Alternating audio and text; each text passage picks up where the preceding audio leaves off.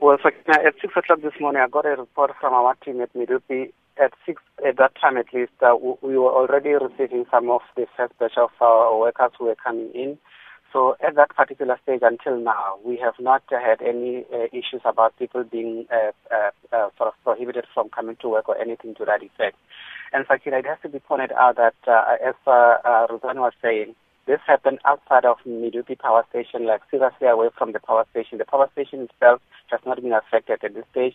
And the information we also got is that, as Ruzani is saying, it's partly related to people complaining about not getting work opportunities within the project and elsewhere within the Palale area. But this has nothing necessarily to do with Medupi per se. It's about service delivery and other people complaining about work opportunities.